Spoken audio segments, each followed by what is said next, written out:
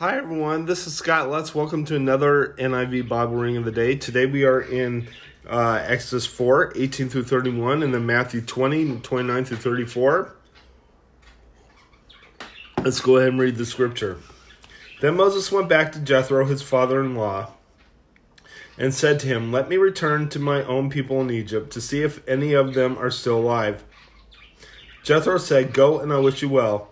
Now the Lord had said to Moses in Midian, "Go back to Egypt, for all those who want to kill you are dead." So Moses took his wife and sons, put them on a donkey, and started back to Egypt. And he took the staff of God in his hand. The Lord said to Moses, "When you return to Egypt, see that you perform before Pharaoh all the wonders I have given you the power to do. But I will harden his heart so that he will not let the people go. Then say to Pharaoh, 'This is what the Lord says.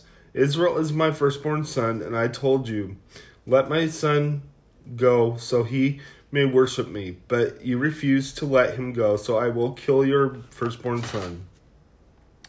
At a lodging place on the way, the Lord met Moses and was about to kill him. But Zipporah took a flint knife, cut off her son's foreskin, and touched Moses' feet with it. 'Surely you are a bridegroom of blood to me,' she said. So the Lord let him alone. At that time, she said bridegroom of blood, referring to circumcision. The Lord said to Aaron, 'Go into the wilderness to meet Moses.' So he met Moses at the mountain of God and kissed him. Then Moses told Aaron everything that the Lord had sent him to say, and also about all the signs he had commanded him to perform. Moses and Aaron brought together all the elders of Israel, and Aaron told them everything the Lord had said to Moses. He also performed the signs before the people, and they believed. And when they heard that the Lord was concerned about them and had seen their misery, they bowed down and worshipped. Let's go ahead and head to your New Testament reading.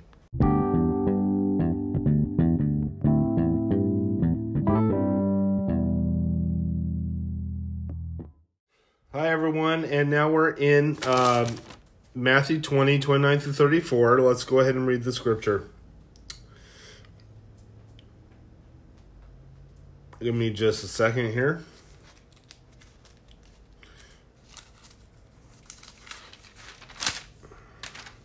Two men received sight. As Jesus and his disciples were leaving Jericho, a large crowd followed him. Two blind men were sitting by the roadside, and when they heard that Jesus was going by, they shouted, "Lord, Son of David, have mercy on us." The crowd rebuked them and told them to be quiet, but they shouted all the louder, "Lord, Son of David, have mercy on us."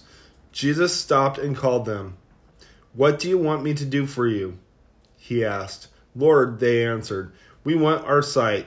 Jesus had compassion on them and touched their eyes. Immediately they received their sight and followed him.